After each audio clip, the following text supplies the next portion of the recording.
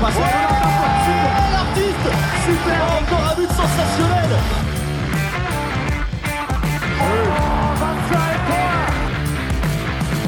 That's a brilliant bit of follow-up play by Mahe. Oh my goodness me, what a shot. Sagosen setter det hen! Han setter den! De er i semifinale igjen! Emma Fries is a beast. Stina Oftedal hits new levels. Handball haikus. And it's the Scandinavian Derby yet again. Welcome to the Uninformed Handball Hour. Chris O'Reilly here with you. Live in the studio with Alex Kulesh. How are you, Chris? Brian Campion. Hello. And Clemens Martinek as our producer, who has a number of buttons as well. Maybe we should put on the headphones so we can actually hear when he decides to use these buttons. For the first time ever, we have a producer for this. Oh my God. Was that for my intro or for Brian's gag? Anyway, we'll find out as the evening wears on. It's very late. It's 11 o'clock. We're doing this again. It's just after the semi-finals. And it was a weird semi-final day. But two one-sided results in the way for the semi-finals, but still very enjoyable in their own way. I think we all expected a very close second semi-final, which I think we should start with. France versus Norway, the Classico of women's handball. Final score, Norway 28, France 20. Brian, is it fair to say that France have now finally been tested? I think they played really badly, didn't they? Especially think in the second half it was quite poor. It just seemed like they never really got going in a way. And as I always said, the group is too easy. But no, it's actually a fair enough question. We kind of joked about it, but for the first time, a couple of things didn't go France's way. And Darlot didn't have an incredible game. She had a fine game, but it had to happen to her eventually. And it happened in the semi-final. Basically, the backcourt for France didn't get going. Zadie was quite good, but Enzaminko, just one goal in the game. Sersian Ugola, one goal in the game. Hornacek, one goal in the game. All at fairly low shooting percentages. And it felt like they didn't get going, as opposed to Norway shutting them down. Do you agree with that, Chris? I find it hard to agree with the first half, because the first half was a fantastic game of handball. Yeah. Like, it took 33 minutes to play 30 minutes of handball. It was this like incredible free-flowing game. Both teams playing very well. Both goalkeepers also doing very well. And it felt like at the end there was really nothing to choose between them. Could have gone into the halftime break with a draw, if not for a brilliant double save by Silje Solberg. And then it was just a completely different second half. And so I think France were up to scratch. They were doing everything they needed to do in the first half. But then, the second half, they were just... It looked good at times, but it just wasn't... Everything was happening except for the final step. Yeah, and I think there is a fact of Norway's stars showing up. And it kind of, throughout the game, they passed on the torch. So it started off with Stina Oftedal just coming out and being unbelievable. I think she scored 3 underarm shots in the first 15 minutes, 4 goals overall, got a few penalties against her. She was, on a different level to anyone else on the court. It felt like she was going faster, stronger, better. How many times have we seen that underarm shot from her? It's not sometimes a normal underarm shot.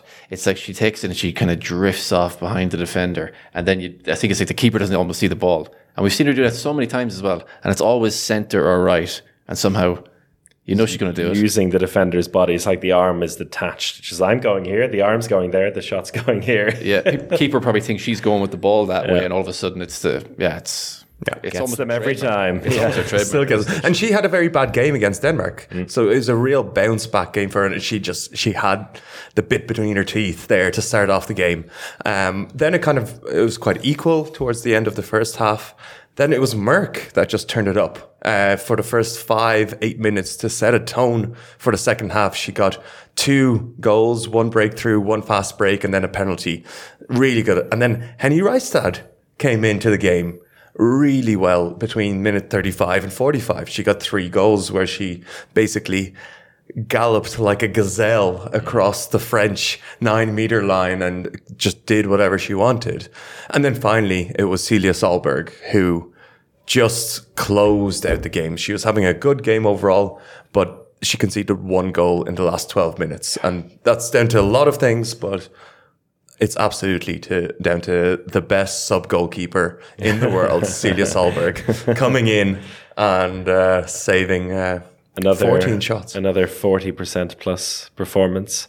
Keeps her average over 40% for the tournament. France, it's not the first time France would be in a final quarter like that where they only score 1 or 2 goals, but usually they score 1 or 2 goals and the opposition scores none. In this case, Norway scored 9.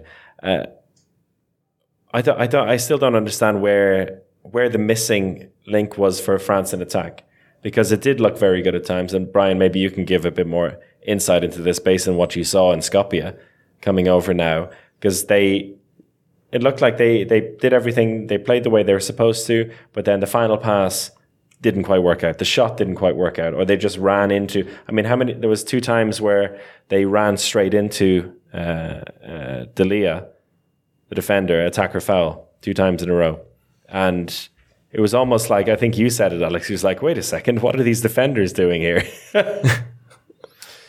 Yeah, I think it was probably the thing which I was always talking about when I was in Skopje was the size of this, what it felt like anyway, the size of this French team and how they could just rotate anyone in, and it seemed like there was no drop in quality. And the players they rotated in today didn't do that. So you had players like Horacek, who was 1 from 4, Sarah Engelong, 1 from 5. I mean, she is a bit hit and miss anyway, but she was very bad today. And then you didn't have maybe the security of Darlot. She had, as you said, she had a good game, but it wasn't as like shut out the other attack completely like we saw in other games in Skopje. Inzemenko was poor, I think.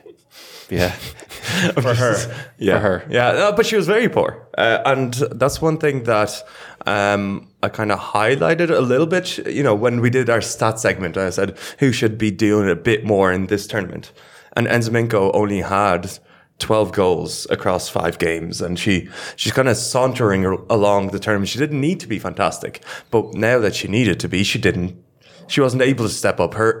I think it was just Norway being really good in 1-versus-1 defending, and France relying too much on 1-versus-1 attacking every time. And one thing about France as well throughout the tournament, they never shot well from 9 meters. That's not something they had in the arsenal. They relied on breakthroughs.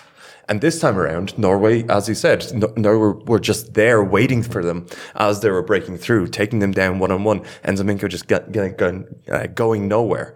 And then they had to rely on 9-meter shooting. And they scored 4 from 14 9-meter shooting. That's less than 25%. No chance. Only Canor.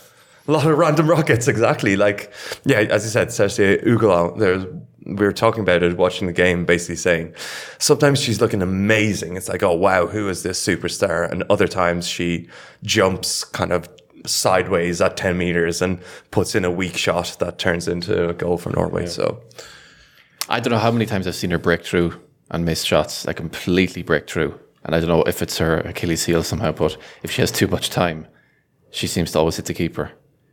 And I saw it a few times down in Skopje as well. It was almost the identical same shot. She would just break through and be on her own and then just throw it right at the keeper. I don't know. She's very unreliable in that regard. What we spoke about in the preview for this was Norway have the better 7, France have the better 16. We saw in this game that it was the 7 that brought Norway over the line. Talked about those 4 players.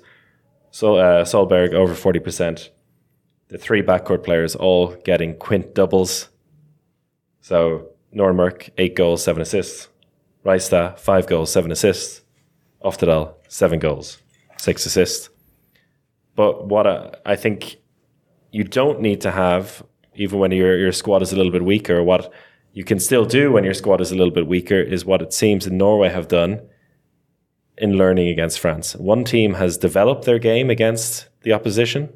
One team has not developed their game against the opposition. And that was the thing that stood out for me today in what we spoke about there with Norway's reaction to France's attack. So France can be as expansive and athletic as they like, but Norway were there. They knew they were coming. And then the other thing you mentioned to me before, we wanted to get into the 5-1 defense for France. And Norway just, the thing that has been kind of their Achilles heel against France, they just avoided. They were like, okay, you can go 5-1. We're just going to go to the wings. We're going to go to the line. The backcourt can step back now and just move the ball elsewhere. And good luck chasing them down, Stella and Zeminko. And then Ingstad got 4 goals in those last minutes against that 5-1. Again, they learned how to play against a dangerous 5-1. And yeah, so is that a fair assumption then? Like Krumpholz and France this is the way we troubled them before, so we're doing it again. Norway were like, this is what we've had trouble with before, so we're going to learn from it. Yeah, but I'm surprised because it's Norway have won the last 2 finals. That's Norway, right? But it's like that would be a really strange approach from France to say, oh, we're going to repeat what we've done in the last couple of championships because it troubled them. But yes, Brian, you can have the water. Yeah, you can. Good. You pull it. Yeah, I'm getting there. There you go. It's great radio. It's a good chance for the laugh track, Clemens. Actually great, aren't they? I actually just lifted the mood there. Another player who was unlocked with that 5-1, or when Norway moved the ball against the 5-1 defense, was Sunniva Nes Andersen, the left wing, who had a lot of running to do today without touching the ball much, but then in the second half got some opportunities, scored a couple of goals and played a big role in defence. I had a chance to speak to her in the mix zone after the game. Sunniva, first of all, congratulations. What a victory. I mean, a lot of people expected a totally different game from this. Your first impression of what is a huge win in the end? I'm surprised. I wasn't expecting it to be this result at the end, but I think we played a really good handball match. In the first half, it was really like a tight game. Of course, that's what we expected, but it felt like you kind of had a psychological advantage by denying France the opportunities that they did have in the first half. Yes, but also both teams has good goalkeepers, and we were struggling to score goals on their goalkeeper, and we were doing good in defense. But it loosened a bit in the second half, so that was good. And you had to be really patient out there in the wing as well. A lot of it was happening in the centre, in the attack. You have to do your work in defence, but finally you had a few more chances in the second half. Yeah, it was good. But I don't care where the goals is, but as long as it's a good chance. So if it's a good chance in the middle, that's okay for me. Tell me about the journey for you personally. It's been quite a few years for you. If I remember correctly, you went to Kristiansand originally just to study, right? Yes. And not thinking about professional handball, and now here you are just qualifying for a Euro final. That's incredible. Yeah, I could never imagine that if you told me I would experience this 5 years ago. But it's been really nice, and I've been lucky playing with the Vipers, who has a really good team. So yeah. And a couple of days ago, there was that difficult defeat to Denmark. It seems like a completely different team now today. Can you tell us a little bit about what was spoken about in the last couple of days, or how the mindset changed now coming into the final weekend? Yeah, of course we were mad, but we were just thinking about the next game, and we could be disappointed for some minutes before or after the game, but next day we had to start over again. And we were already in the semi-final, and now we get to beat them in the final, I hope. Yeah, exactly. It feels like a completely different team that's going to be facing Denmark on Sunday. Off the top of your head, can you think of some things that the team will have to change, whether it's mentally, whether it's tactically for Sunday? But I just hope we have the same energy as today. It was really good today with the energy, and if we have this, it will level us 10 times more than we had against Denmark last time. And a few words on your teammates. We saw players like Stina Oftedal come out in like a completely different beast today. How incredible is it to be playing with these players and to be producing what you all produced on a day like today? It's amazing. It's I can't even explain. It's they are so good at just forget about the match and start over. And also Silje stood amazing in goal in the last half. So it was incredible. Congratulations. Thank you. Thank you.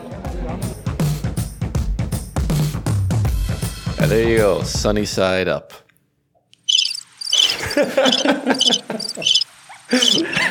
A great story, though. We touched on it very briefly there. 5 years ago, she moved to Kristiansand to study, giving up on life as a professional handball player.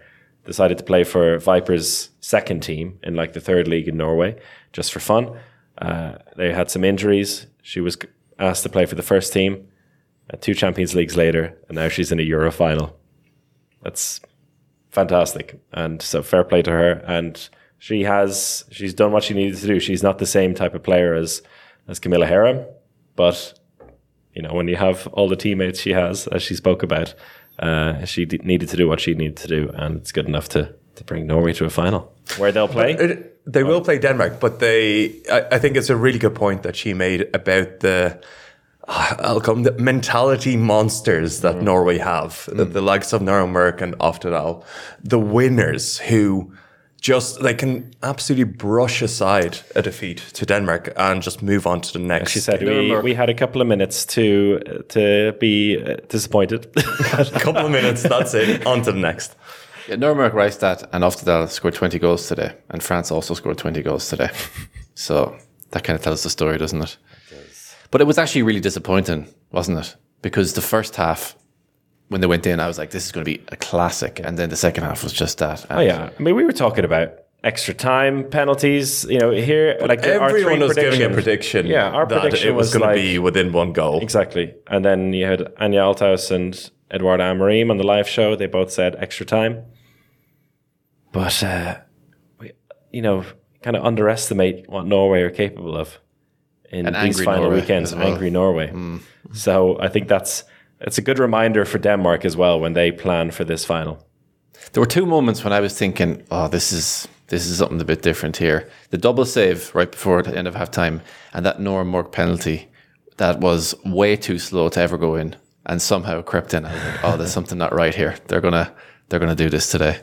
Nuremberg just scoring penalties, but when it comes to the finals and the big games, actually scoring all your penalties is extremely important. Yeah, and that's what she's done.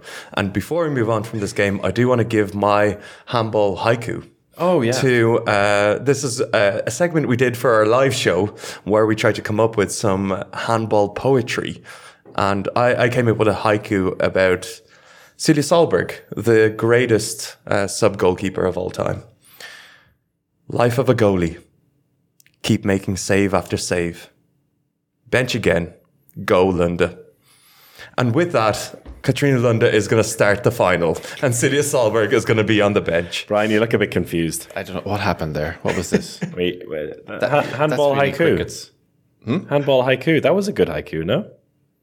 Haiku, Japanese poetry. Is? Japanese poetry. A haiku, for those of you, I just assumed everyone listening, including Brian, would know what a haiku is. It's 17 syllables, 3 lines. Also, I forgot how many syllables. I'm saying that as if I'm some kind of expert. Alex had to tell me that earlier today. Okay, well, there you go. I had a haiku as well. Okay. Had nothing to do with the games today. Shall I tell you it? Yes, please. It's a bit more of... It's a thinker. A bit more profound. Alex's one was more McDonald's. This is more... What do you mean? Mine was fully profound. I actually think Alex's is better than mine. Okay. Did you get it? Did you get the meaning of the haiku? I did, yeah. What was the meaning, Brian? No, I will hear Chris's question. I'll tell you the meaning. I didn't really listen. You got to read to me again. Are you listening? I'm definitely listening now because I didn't know there would be so much pressure on me to evaluate these. Romania fell. despite Niagu's goal glut, could not stop the bounce.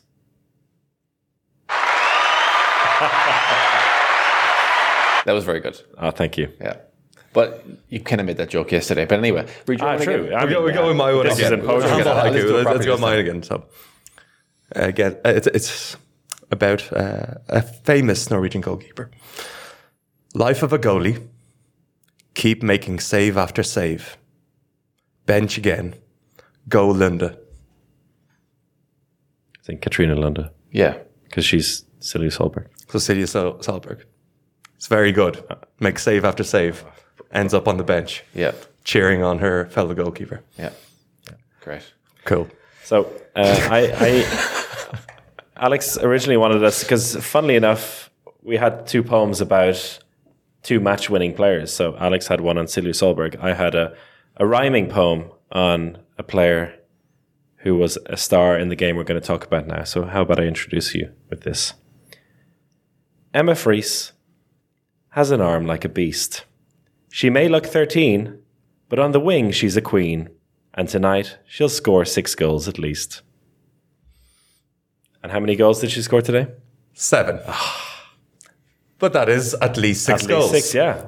And she got player of the match. Really impressive. I feel like Brian's going to quit this podcast. It's like, I thought you were going to say Emma Fries looks like my niece. so maybe for the next one, Brian can give us his you can give us a handball haiku or Can I rap? a poem. You can rap. Yeah, absolutely. That's spoken word poetry. Yeah. All right. Denmark, Montenegro. Denmark are in the final Yeah. for the first time in 14 years. 18 years. 18 years. Live checking here going on. Denmark 27, Montenegro 23.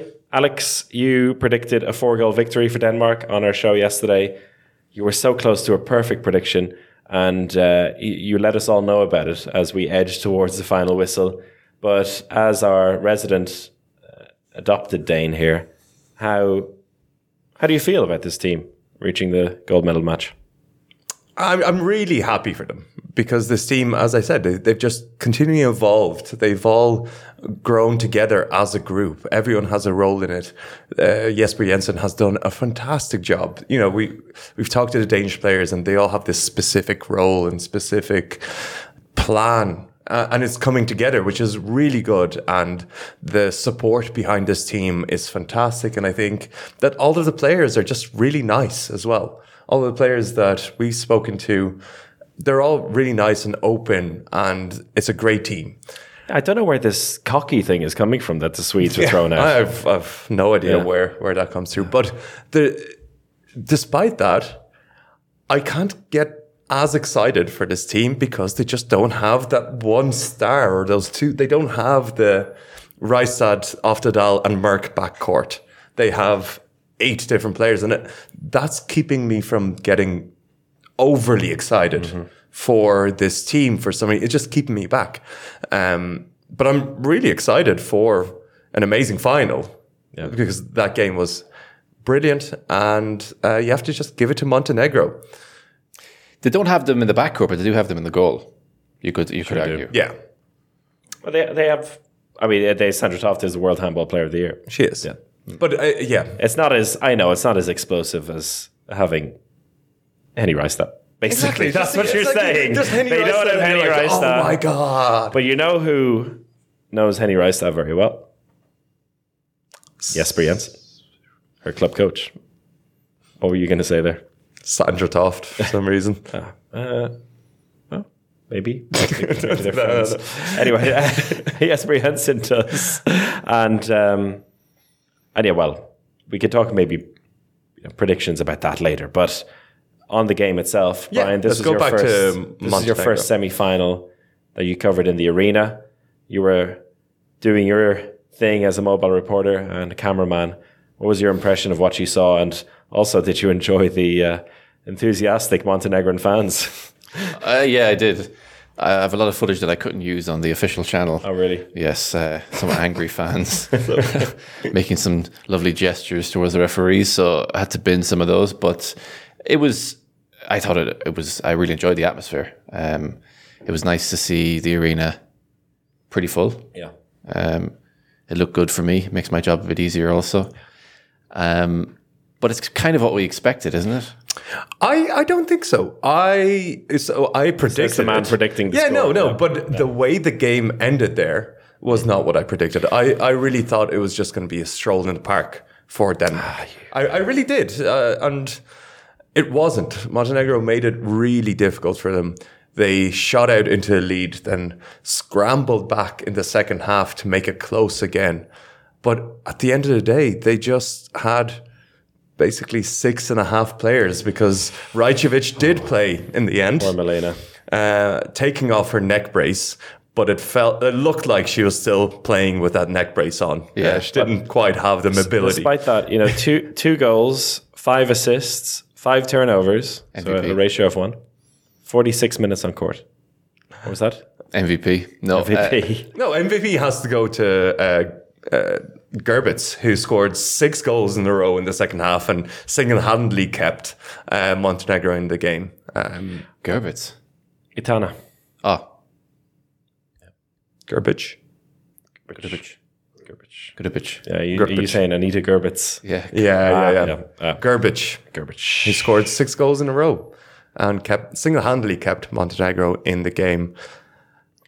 But Denmark were in control, but not comfortable. Yeah. That's how I felt. They never were able to just relax, kind of rotate the squad and enjoy the game, because I thought that's how it ended up. I did say there was never going to be a walk in the park.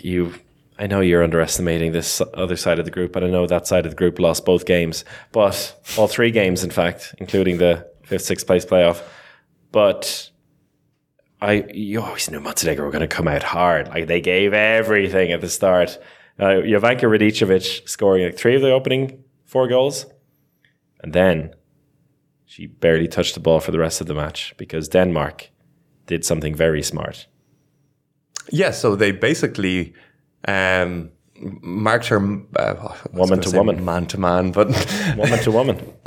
they basically took her personally. So Emma Fries basically stood right beside her for the whole game, and that left a gap at between the 1 and 2 defenders and at the right side for Montenegro to break through if they could. But unfortunately, it was Rajcevic who was in that position for the whole first half, and she just didn't have the speed or the mobility to actually take advantage of that gap. But in the second half, when Gerbic ended up there, that's where she got the goals, because the gap existed. But it took a while for Montenegro to figure that out. And I think what defines Montenegro and kind of where they ended up was a moment at the very end where I think it was 3 goals in it. Yeah. Montenegro were chasing the game. They went to a 5-1 defense. Radicevic was up in front. She got a steal. And here we go. We're thinking, okay, Montenegro are going to flood forward. And only one Montenegrin player crosses the halfway line and gets tackled and stopped, because Rajcevic, Jaukovic and Radicevic basically had their hands on their knees, not able to run past the halfway line. They were absolutely exhausted, and it was a monumental effort from them, and they've absolutely gained my respect. But it's only 60 minutes, isn't it, Chris? It is. It's only 60 minutes. But those last 10 minutes of the 60 minutes when you've played 7 games feel a lot heavier than the 14 minutes that Christina Jurgensen came into the game and lit it up. Yeah, unfortunately, you can make better use of those 60 minutes if your goalkeepers make a few saves. And this, to be fair, was something you also pointed out before the game. You said Sandra Toft is going to have a game. Like, she's going to play well. Montenegro need to match that. And Montenegro today, Marina Rajcic, 6 from 26, 23%. All-star nominee Marta Brtinovic, 2 from 9, 22%. And was just, Sandra Toft had a solid game, 9 saves, 32%. But they needed to at least match that to have a chance, and they just didn't. Yeah. And just Emma Fries. We haven't actually talked about amazing Emma Fries. Yeah, no, she had a fantastic game. She scored the first 4 goals for Denmark. Funny enough, it was Radicevic who was scoring all the goals for. Yeah, it was all happening on one side of the court. Just one side of the court, a big showdown between the two wingers. She had a fantastic game, and she really emerged as a star. And it kind of makes a mockery of my All-Star team nomination, where I didn't put her as my left wing because I was impressed by Mavstar. But how can you not put her as the best left wing in the competition after a performance like that? And again, the backcourt didn't have as amazing a game as they had against Norway, but they still had a very good game overall. Mia Højlund, 6 goals, and then 2 goals from Louisa Borgar, 2 goals from Christina Jørgensen, 3 from Mette Tramborg, 2 from Anna Mette Hansen, and also 1, I think that was a penalty from Michaela Muller. But yeah, all of the backcourt players stepping up, taking their opportunities, and in particular Mia Højlund, who was brilliant. Christina Jørgensen, in her short time, as you said, you can come in for 14, 15 minutes, make an impact. And this is one scenario where having the better squad overall had a big impact. Yeah. But I really want to know the biggest stat of the day. Who jumped the highest? Oh, do you know? No, I don't. No, you don't? Yeah. But it wasn't a North Macedonian player, that's for sure. So before we go into anything else, or should we go into the interviews? Before we go into looking ahead to the... Let's do interviews. Yep. Okay. So before we go into predicting Sunday's medal matches, I had a chance to speak to Mette Tramborg and Christina Jørgensen. Let's hear from both of them. Mette Tramborg, first of all, congratulations. What a tough contest today. I'm pretty sure you knew what to expect from this Montenegrin side, but talk to me about those opening minutes in particular. It was crazy. The audience and everything was just amazing. It was a big pressure, but it was also very, very exciting to play in an arena with that many spectators. So it was crazy, and it was, I just enjoyed it. It took a while for the team to get into the flow of things in both ends of the court, but eventually it did, and you took control of the game. Did you talk about that beforehand? You knew Montenegro would go hard. You just had to be patient? Yeah, we had to be patient, and we knew that it would be chaotic, and we couldn't necessarily do what we wanted. And it was not everything that worked for us, but we just kept on working, and in the end, we got the victory. Yeah, same at the start of the second half. They came out very strong against you. Did you feel there was any nerves? Because this is kind of a new situation. Of course, you've been in semi-finals in recent years, but being the favorite, I guess. Yeah, we knew that they would play tough, and we talked about before the game that we had to be tough too. So we tried to keep up and beat them on that point. And in the periods of the game, we did that, but it was still hard and it was a tough game. So we knew that they would come with everything they got, and we did the same. Talk to me about the championship as a whole. You've come a long way from that opening game loss against Slovenia. It feels like years ago now. How does it feel for you about how this team has grown as well? Oh, it's so nice. After the game against Slovenia, everybody was just like, oh my God, it's the worst start of this tournament. But then we just have been fighting and fighting and fighting in every match. And now we are in the finals, and it's just, unbelievable. Has it sunk in yet? Sorry? Has it sunk in yet that you're in the final? No, I don't think so. I think I just have to get home and then find out that we're actually in the final. Do you have a preference for that final? It's two good teams, Norway and France, so no, not actually. Okay, good stuff. Mette, thank you so much. Congratulations. Thank you. Christina! Hey, how are you? Well, good. Now I'm really good. Really good. We are live, so just want to check if they're fine to go live. Yes? Christina Jørgensen, European finalists. You've said it already a few times in Danish.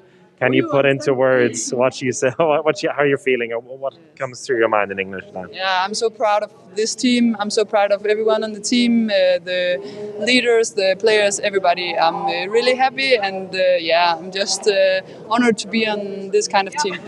Well, you knew that Montenegro would throw everything they could at you today. They did it particularly at the start of each half and in the second half as well. What was your perspective on the game, also playing in defence, and which we knew was going to be tough, but also a lot of court time and attack for you? Yes, it was nice. So nice atmosphere. I would say this Montenegrin and also Danish fans, they did everything they could to make this game very special for us. And I will never forget this game. I think it was amazing to play, and it was amazing to be on court and play with the team in this atmosphere. So I'm really happy to experience this. It's always hard, I guess, so shortly after the game to look back on particular moments. Do you think of any particular time in the game or any action that felt like a bit of a turning point for you? Yeah, I think first half, after like 20 minutes, we get a little bit ahead of the Montenegrin team, but they keep on fighting all the game. And, you know, it's like this with the Montenegrin team. They never stop. They never stop fighting. They try everything.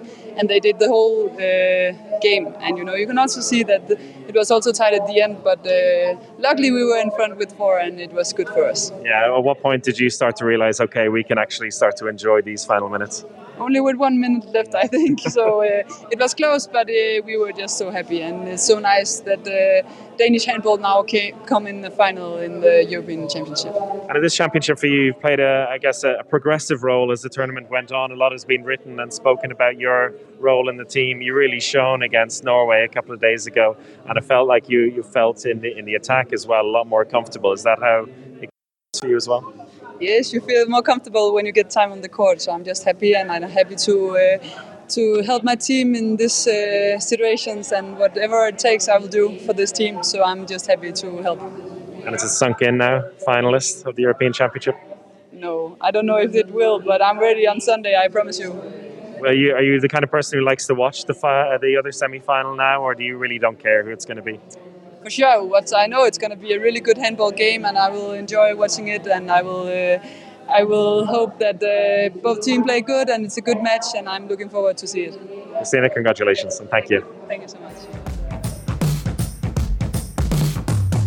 All right, we're into the final games. Bronze medal match between France and Montenegro. We don't have to spend too much time on this one. How many goals are Montenegro going to win by, and why? So we're kind of talking about it with Edit on the show, and sometimes you have the feeling that Montenegro want that medal more because it's more important to them than France just adding another medal to the collection. But I think if France had lost by 1 goal, I would have kind of come in with that mentality. Yes, Montenegro want it more. They're going to make it difficult. It's going to be tough. But France were embarrassed by Norway. And they're going to have to come out and prove that it wasn't just them getting lucky getting to the semi-final. And they're going to dismantle Montenegro. So I think it could be something like a 10-goal win. I don't think it's going to be any different to the group game that we saw. I think it'll be very, very similar to that. I think they had their number completely when I saw them in Skopje. They looked like it was just a really, really bad style matchup for them, and I don't see it being any different. There's no way you see Montenegro making a game of it? No. I think they're too tired at this stage as well, and France do definitely have had the easier route to this point and definitely have a way better bench. I just think it's very, very difficult to see Montenegro putting in a really, really hard 60 minutes against the French team, who will now be Norway angry. Yeah, as Norway were angry coming into this game. do France need to do anything to ensure that this doesn't go awry, like team wise, like bring in some of the second choice players maybe to start, adapt a different approach, or you think just the pure anger of this devastating loss will drive them? I think the pure legs will drive them. In the last 20 minutes, even if it's close, even if Montenegro are winning by a couple of goals, they're just. That fast break just comes to mind. They're just not going to be able to run with 20 minutes left, and France can run for days. So it's a bad matchup in that way as well. So I think we're all pretty much in agreement there. Yeah, that's fair enough. The final, though, anyone going to stick their neck out here? I think it's going to be a low-scoring one. Anyway, I don't think we're going to hit the 30-goal mark somehow. Okay. Now I'm thinking we're going to go to extra time. So there's a couple of things here. One is that Norway have to figure out how to defend against the 7 and 6, because that's what worked for Denmark. And the second thing is the mental battle here. You know, who has the advantage in this? So is it Denmark who have beaten Norway? Or is it Norway who are looking to get revenge? Like, who going into the game, who has the mental advantage? I somehow think it's Norway. I don't know why. I just feel like Denmark will be in the back of their minds thinking, was it a fluke? We don't know until you beat them twice, and then it's the final, and they beat them in a game that didn't really. It didn't have affected them staying in the competition or not. It's a big ask, and Norway do this every single time. They're thereabouts every single Euro, and for Denmark, it's the first time in 8 years that they're in a Euro final. I just can't help feel like the occasion might be a bit too much for them. There's parallels in my mind between the Barca-Kielce final in the Champions League last season, where there was all that talk of Kielce won twice in the season. Can they do it a third time? Barca, reigning champions, they know how to win it. None of that really mattered in the end because it went to a penalty shootout. That's how close the teams were. None of all that narrative actually meant anything until kind of afterwards.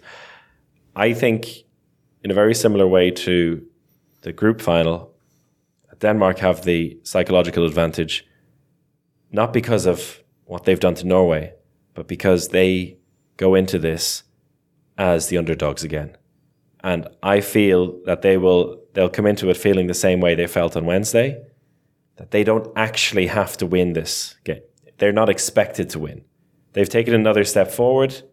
They have a great opportunity to win, but it won't be the end of the world if they lose. It will be the end of the world if Norway lose. But as you said, Norway do it year in, year out. They know how it's done. It's in the DNA of most of the players. But there is that little... Whereas when Norway have beaten France in recent years, it's been both teams like, this is it. We cannot afford to lose this game. Denmark can, and I think that'll alleviate a bit of the pressure like it did on Wednesday. So I'm sticking with that narrative. I feel like in a final like this, when you have Norway versus Denmark, and you think about stars or big performances winning you the final in somewhere, or someone stepping up, there's a lot more characters in the Norway team that can do that in comparison to the Danish team, where you have Toft and Reinhardt in goal. Anna Mette Hansen. Would you put Anna Mette Hansen in the same category as... I think she has stepped up. She's been the player that has stood out as the go-to player for Denmark. It's not in the same category.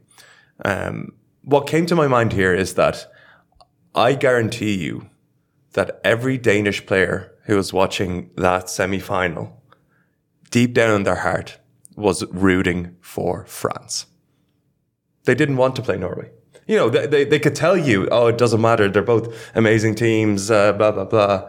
But that feeling when you you need to make a decision and it's up in the air and you're kind of pulling for one. When you flip a coin and suddenly you know which one you want. Yeah, but does it matter anymore? It does matter. But they only have what? They're only going to face one team. That fear is going to come down. See, you're talking about undoing what they did. Exactly. I don't think they'll have that. They've already done it. I don't know. No, see, I was right last time on this. No, but it didn't matter though, because it was a game that was who was going to avoid France, whereas this really matters. Exactly. It really mattered for Denmark. It didn't. It was a nice little feather in their cap. Yes. It was a nice little feather in their cap, but this is the. I agree with you in one way, because as we saw, Norway are mentality monsters, and Norway showed a completely different level. But it's a whole new game, and it'll be a really interesting tactical battle. We're going to predict it now, and I think you're still probably going to predict Norway. We'll see. Because if you have to bet your house on it, there's so many characters in the squad. Thankfully, I'm not betting my house on it. But I think, again, in this one, they are going to need all of those 3 stars. And 4, including the goalkeeper that they decide to go in goals.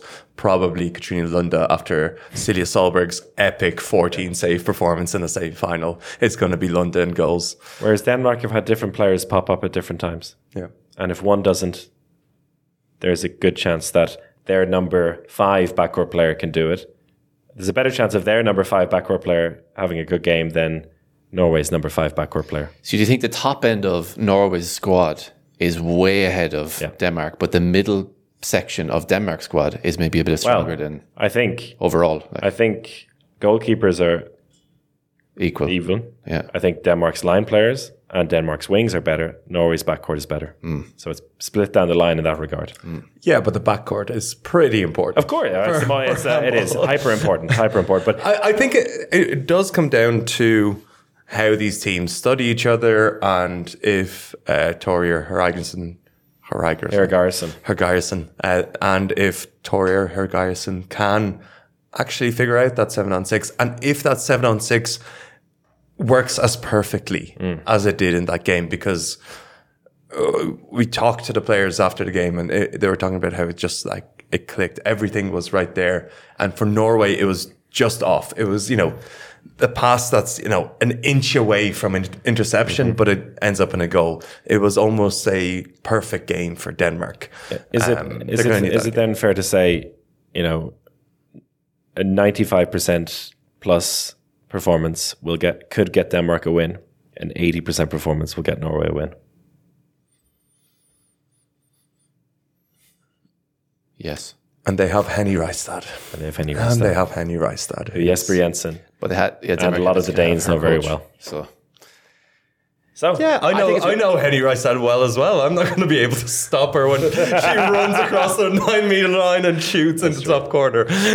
Prediction time. Oh, it's too difficult. 26-24 in Norway.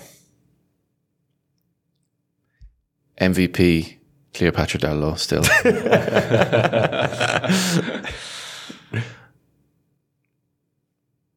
29-28 Denmark. I'm going again. I've gone Norway all the way, but Extra time. Oh, I think it's going to be after extra time. 29-28, yeah. After extra time, you're saying that's very low scoring for extra time. That's very low scoring for extra time. It's going to be a very low scoring game. No, this is not so low. 33-31 after extra time. It's going to finish 28-28. And in normal time. And who's going to win? I have no idea.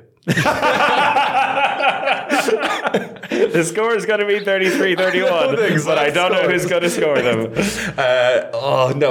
If it goes to extra time, it's Norway that win. Okay. But if it doesn't go to extra time, maybe Denmark can win. Okay.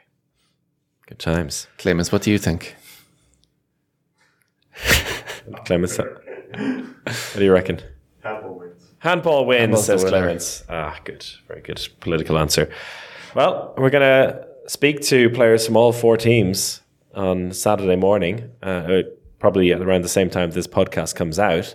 So maybe our opinions will change after speaking to them. Maybe we'll fall for the mental monsters that Montenegro have, after all. Or mentality monsters. They're mental monsters as well. Yeah, they're absolutely mental monsters. Norway may be mentality monsters. Montenegro are mental monsters. So last question for you. Going into the final, who is the MVP at the moment? That's a very good question. After tonight's performance, there's such a weight on the semi-final and final, I think. And Oftedal was ridiculous. Yeah. Everyone who was leaving, everyone walking past me was all talking about Oftedal, how great she was. I think she had the biggest impression on people who were walking out of the arena today. If she does that again and wins the final, she gets MVP. Yeah. Yeah. And I didn't have her in my All-Star team. I did. But chances are it'll be 12 goals from Henny Reistad and she'll get MVP, which will also be okay. The interesting one is if Denmark win, who gets MVP? I have no idea. It doesn't have to be a Danish player. Sandra Toft? It's felt like Sandra Toft has just been very good. Yes. 8 out of 10 in this tournament. But if she has an absolute amazing final. Amazing final, yeah. That would do it. Yeah. All right, I think we covered most of the bases here. God, the fifth and sixth place match, guys. The really, really important one. Let's go. Sweden. What a game. Can we cut him off? Just fade out there, please, Clemens. I think we can leave it there.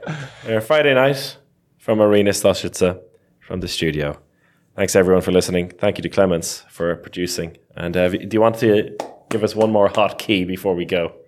What have you got for us? That's beautiful. Beautiful. From everybody in Ljubljana, that's good night.